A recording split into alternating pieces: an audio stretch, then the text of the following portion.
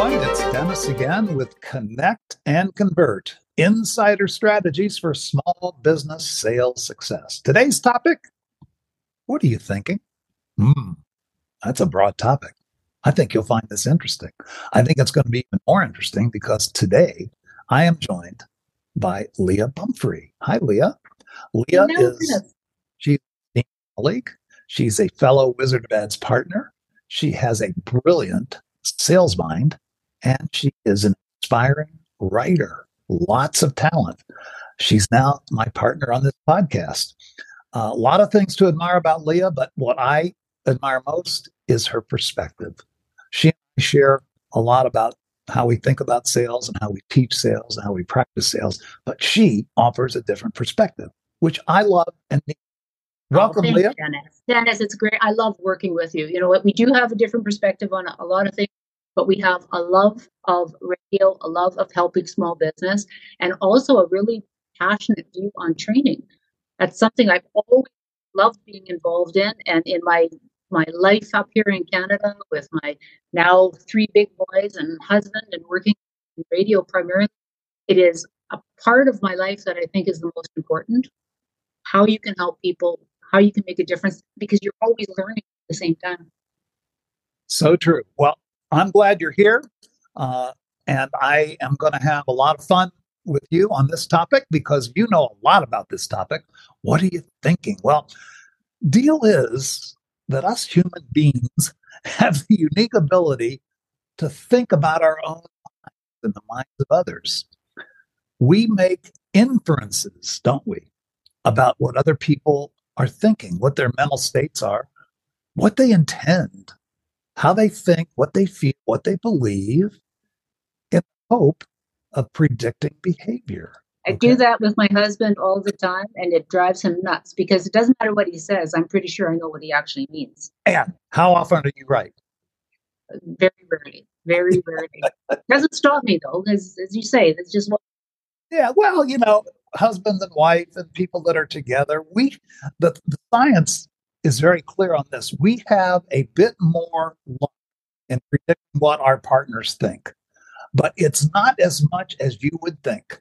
Okay, they actually did a study of married couples who've been married at least 10 years, and they asked them questions about each other. They had to fill out an assessment, and I think there was like 20 questions on it or something like that. And then they took the assessment and compared it to what the other partner said, and spouses were about 50% correct.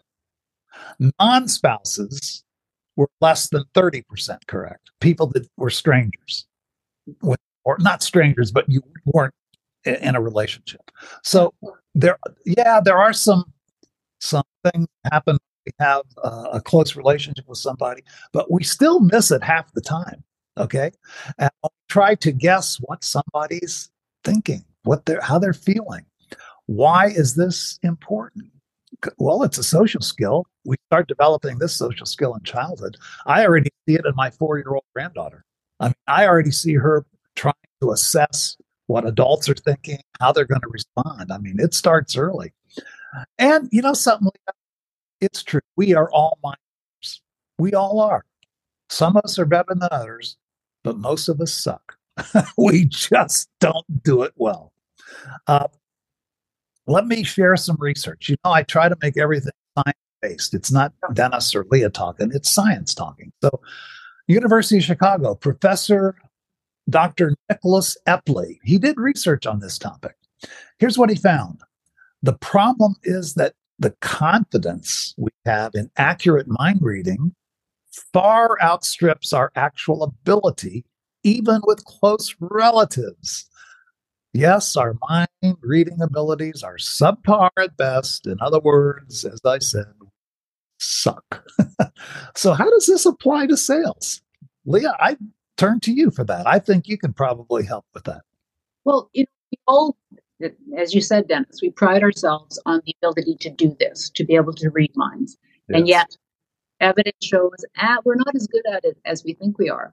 But when we're in a sales position where we are trying to honestly control a topic, control a presentation, we have a path that we're trying to take, we need to be able to anticipate where's the client coming from.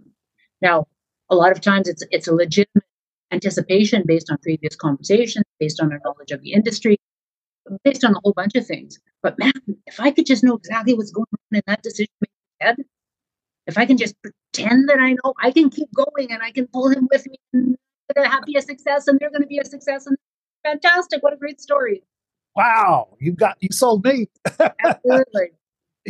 I can remember, my career selling and sales management.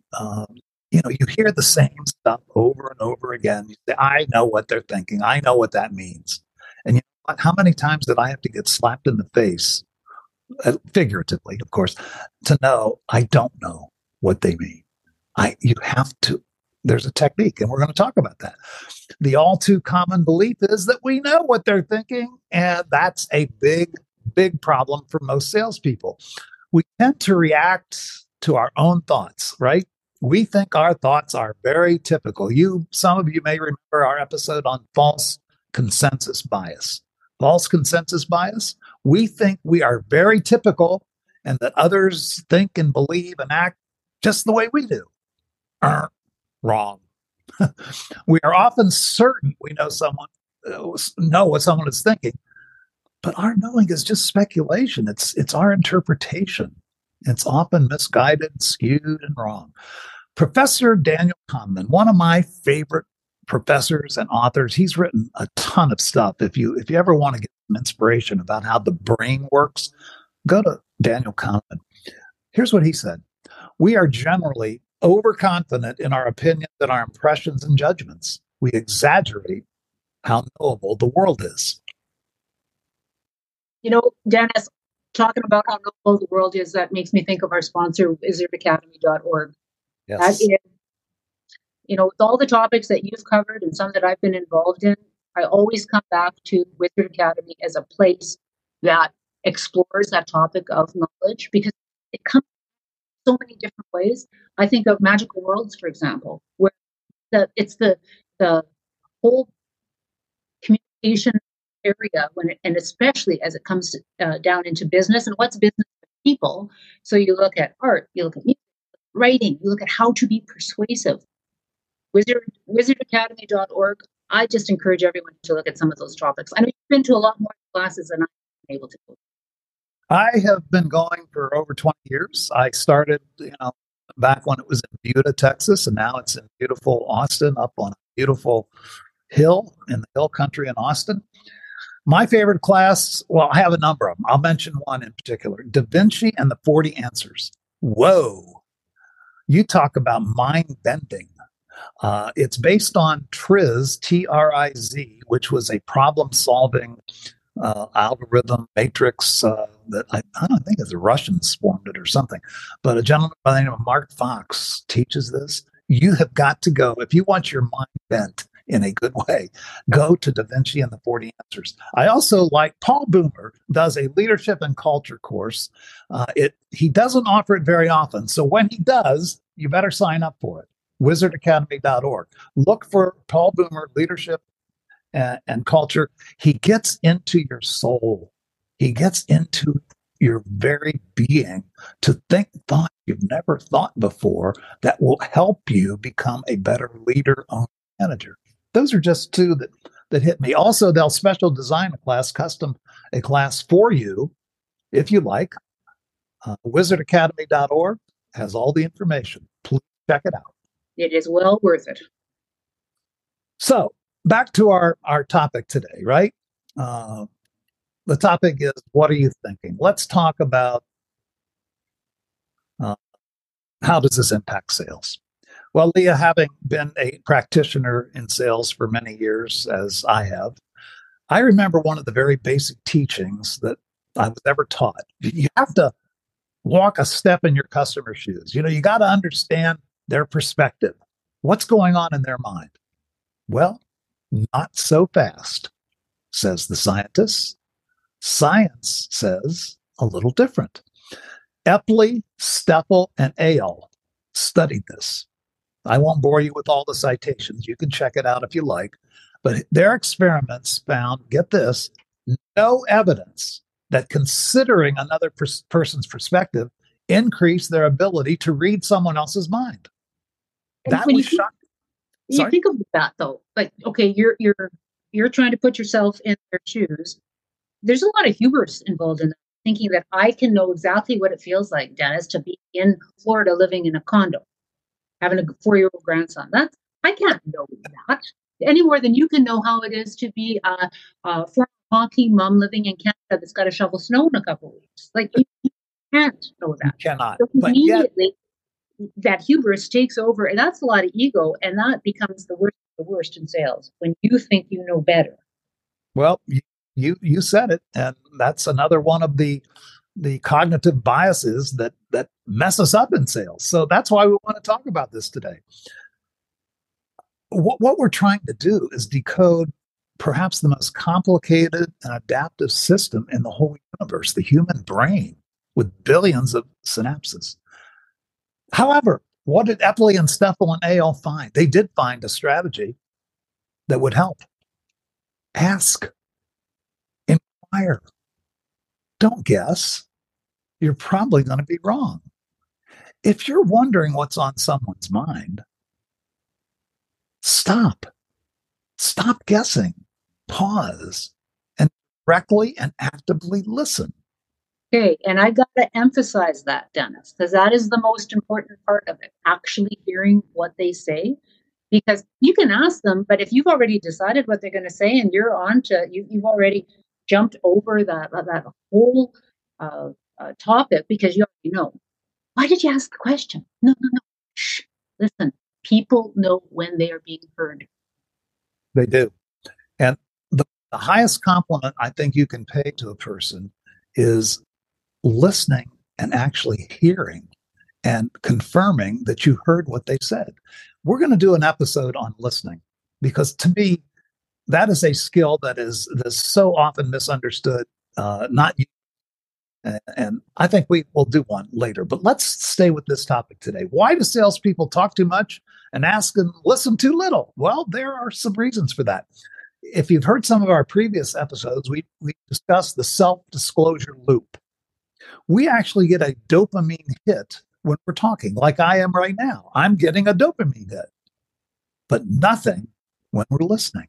Ooh, many salespeople that I have found, they don't know any good questions. They know some pretty poor questions, and they're afraid to ask because they're concerned, fearful about the answer. They're not sure if they can deal with the answer. Have you found that to be true, Leah? Absolutely. They are afraid that it's going to, again, you know, control of the sales presentation. You're going to lose control of the call. And so we don't want to go there. We don't want to go there. So you provide information and just keep going, as opposed to genuinely being Yeah. someone interested in what the person is saying. Well, generally, we're very well schooled in the features and benefits of our product.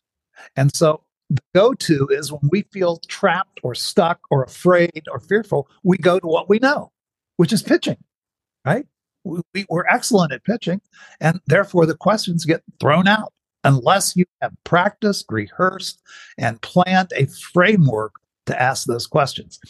Dennis, I know you've heard you can teach anyone a product. I don't care what it is that you need someone to sell. You got to find the right person, not someone who is so well versed in what it is that you're selling, but the right person. Who is that right person? It's the person who is genuinely interested, who can engage you in the conversation, who, when you're at a Christmas party, you don't want to go like this because you don't want to end up talking to them. You want the person that people are curious about. And they're not actually curious about the person, they're curious about the conversation, because that person who's really good is getting the conversation going about everyone who's in the group. Great point. It's an art, isn't it? It's an art. It's a lost art. I don't know. I'm not sure if it was ever found, but it is an art, and we'll talk about that. I'm inspired now to do another episode on that. Most salespeople are trained to do something called the 3 Ps. Okay, what are the 3 Ps? Pump, pounce, and present. I need to get all my points in. Okay, pump.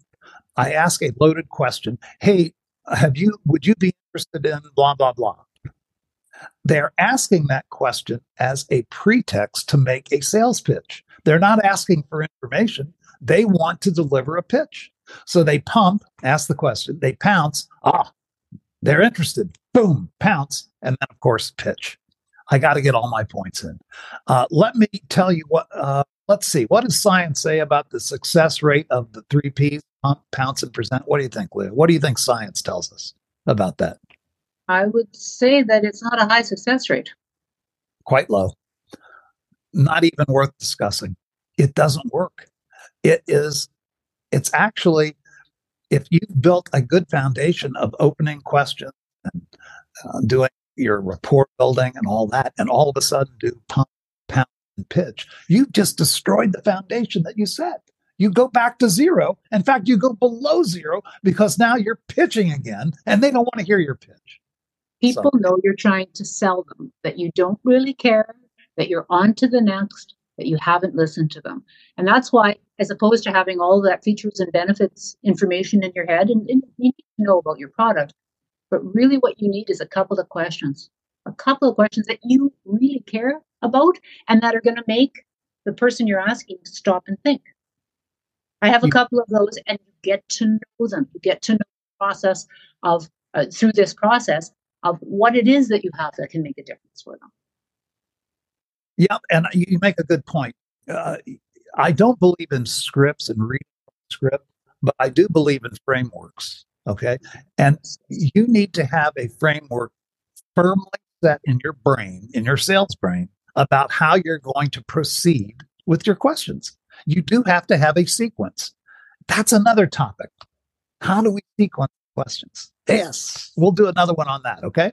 We've got some stuff to talk about. Yeah, we do. Again, it's easier sometimes for a salesperson just to make assumptions. It's hard to do a proper discovery. You have to actually be involved. You have to think. And yet the most accurate insight is going to be the thoughts, words, and beliefs of your customer.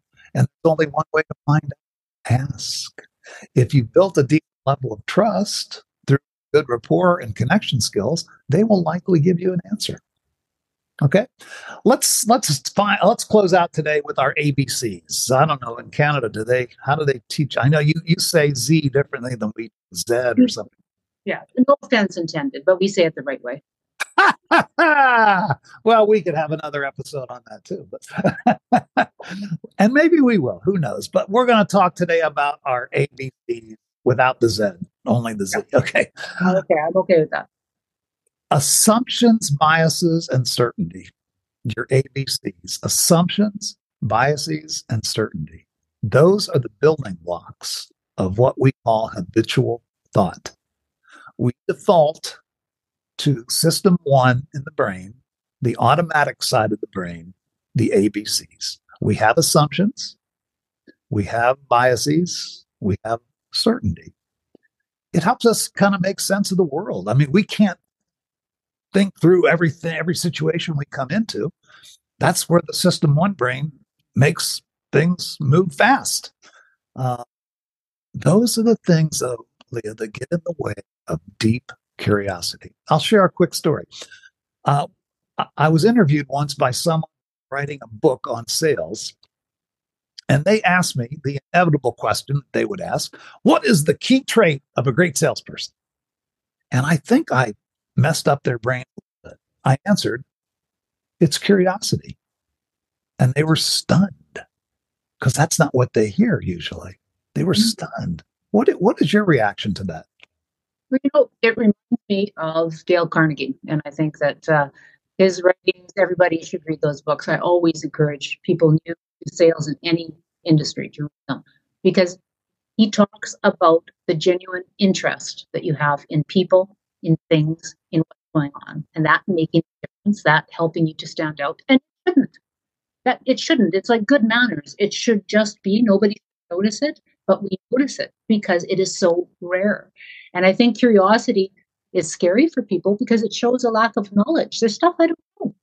There's stuff I don't know, and you might know it, and I'm willing to ask you about it. Well, that was my thinking. And I'd like to even put more behind that. Okay. Uh, Assumptions are beliefs without proof. Assumptions shut down our curiosity.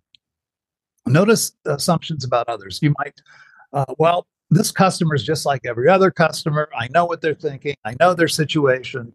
And you don't really care to dig deeper into their personal situation. The only way to test assumptions is by asking specific questions. Hey, tell me more. That's interesting what you said about XYZ. Can you tell me more about that? Okay. What are biases? Do you have any biases? You probably don't have any. Oh, well, I don't know. Don't all Americans have guns? Well, that's not a bias. That's probably a fact. Yeah, I think you're pretty close there. That's funny. We all have biases, and you know what? We don't even recognize that we have them. I'm a mom of three boys. It kills me when I'm talking to people who don't have boys and they will make certain assumptions about them. How easy it is to be boys, how hard it is to be boys. Similar to myself with my friends with girls. It's like, oh man, they're messing it up because if only they knew this, this, and this. I don't have any girls. We have these ingrained beliefs because we want to know or because we think we know. Guess what? Uh, there are scientists tell us there are at least 180 cognitive biases. 180. Okay. Oh, Yeah, they actually make a track of these things. Uh, they're ingrained. As you said, they're automatic. They're very difficult to recognize and they're difficult to challenge, but they cloud our judgment. They affect how we perceive a sales situation because we come equipped with those biases, whether we like it or not. Two that affect sales, a lot of them do, but I'll mention two. Representativeness heuristic. We compare each situation to the stereotype that we already have. So we have a stereotype of what a customer looks like, what a customer is supposed to do, and we carry that with us to every customer we meet. Bad bias. Another one, we've all heard of this one, confirmation bias. You know that one? oh yeah. What do we do? Well, we know something in our heads to be true, so we look for something that will confirm us, that can confirm what we've already decided is true, and that's really, really easy to do because it feels comfortable. I want to be right. I'm going to prove that I'm right, and then when I have a story to tell my husband at the end of the day, it's going to show that oh, you know what? I thought this was the case, and that was exactly right. Um, and boy, it costs people sales. It costs businesses customers. It Yes. costs us friends. All of these things, we make those assumptions that everybody under the age of 25 is stuck on the phone all the time. And so we forget that can happen, but that doesn't mean that they are just playing video games. It doesn't mean that they're not available for a conversation. But man, as soon as I see that, yeah, I knew that was the case. And away we go. The worst part of it is that when evidence is presented that supports an opposing view, what do? We ignore it. The confirmation bias says we only look for evidence to support what we already believe. You can see how dangerous that would be in sales. What if you believe that the price that your product is selling for is ridiculous? It's too high. How is that going to come out in sales? How will that affect your belief? I mean, so confirmation bias, very dangerous. The third one is certainty. Okay, we had assumptions, we had biases, now we have certainty. I'm right, and therefore I'm not interested in considering others' opinions. I often hear customers say this. In fact, I was listening to a recording the other day of a customer and a sales guy, and the customer said, "Well, this is what I want," and dismissed. Basically, you can leave. Yeah. We're not interested. Certainty. How's that? How do you see that operating? Well, you know what? I have two minds with that one, Dennis, because I need to believe something. There is such a thing as objectively, this Yes. is where I stand on something. But you also have to measure that on, okay, what is this? Are we talking about a great moral truth here? Or are we talking about the difference between all seasons and putting winter tires on my car? Right? Like am I willing to talk about this? Because somebody has had this, like I have a girlfriend and she puts winter tires on her car and she swears by it. I won't do that because I'm not going to spend the extra money and I think it's a bit of a waste. But when I look at the information, there's a lot there to substantiate what she's saying. So I can be strong in my belief system, but man, if I am not willing to listen anecdotally to somebody else, if I'm not willing to go, maybe I'm incorrect about this, then if I rear end you at red light, whose fault is that? You make a great point, as always.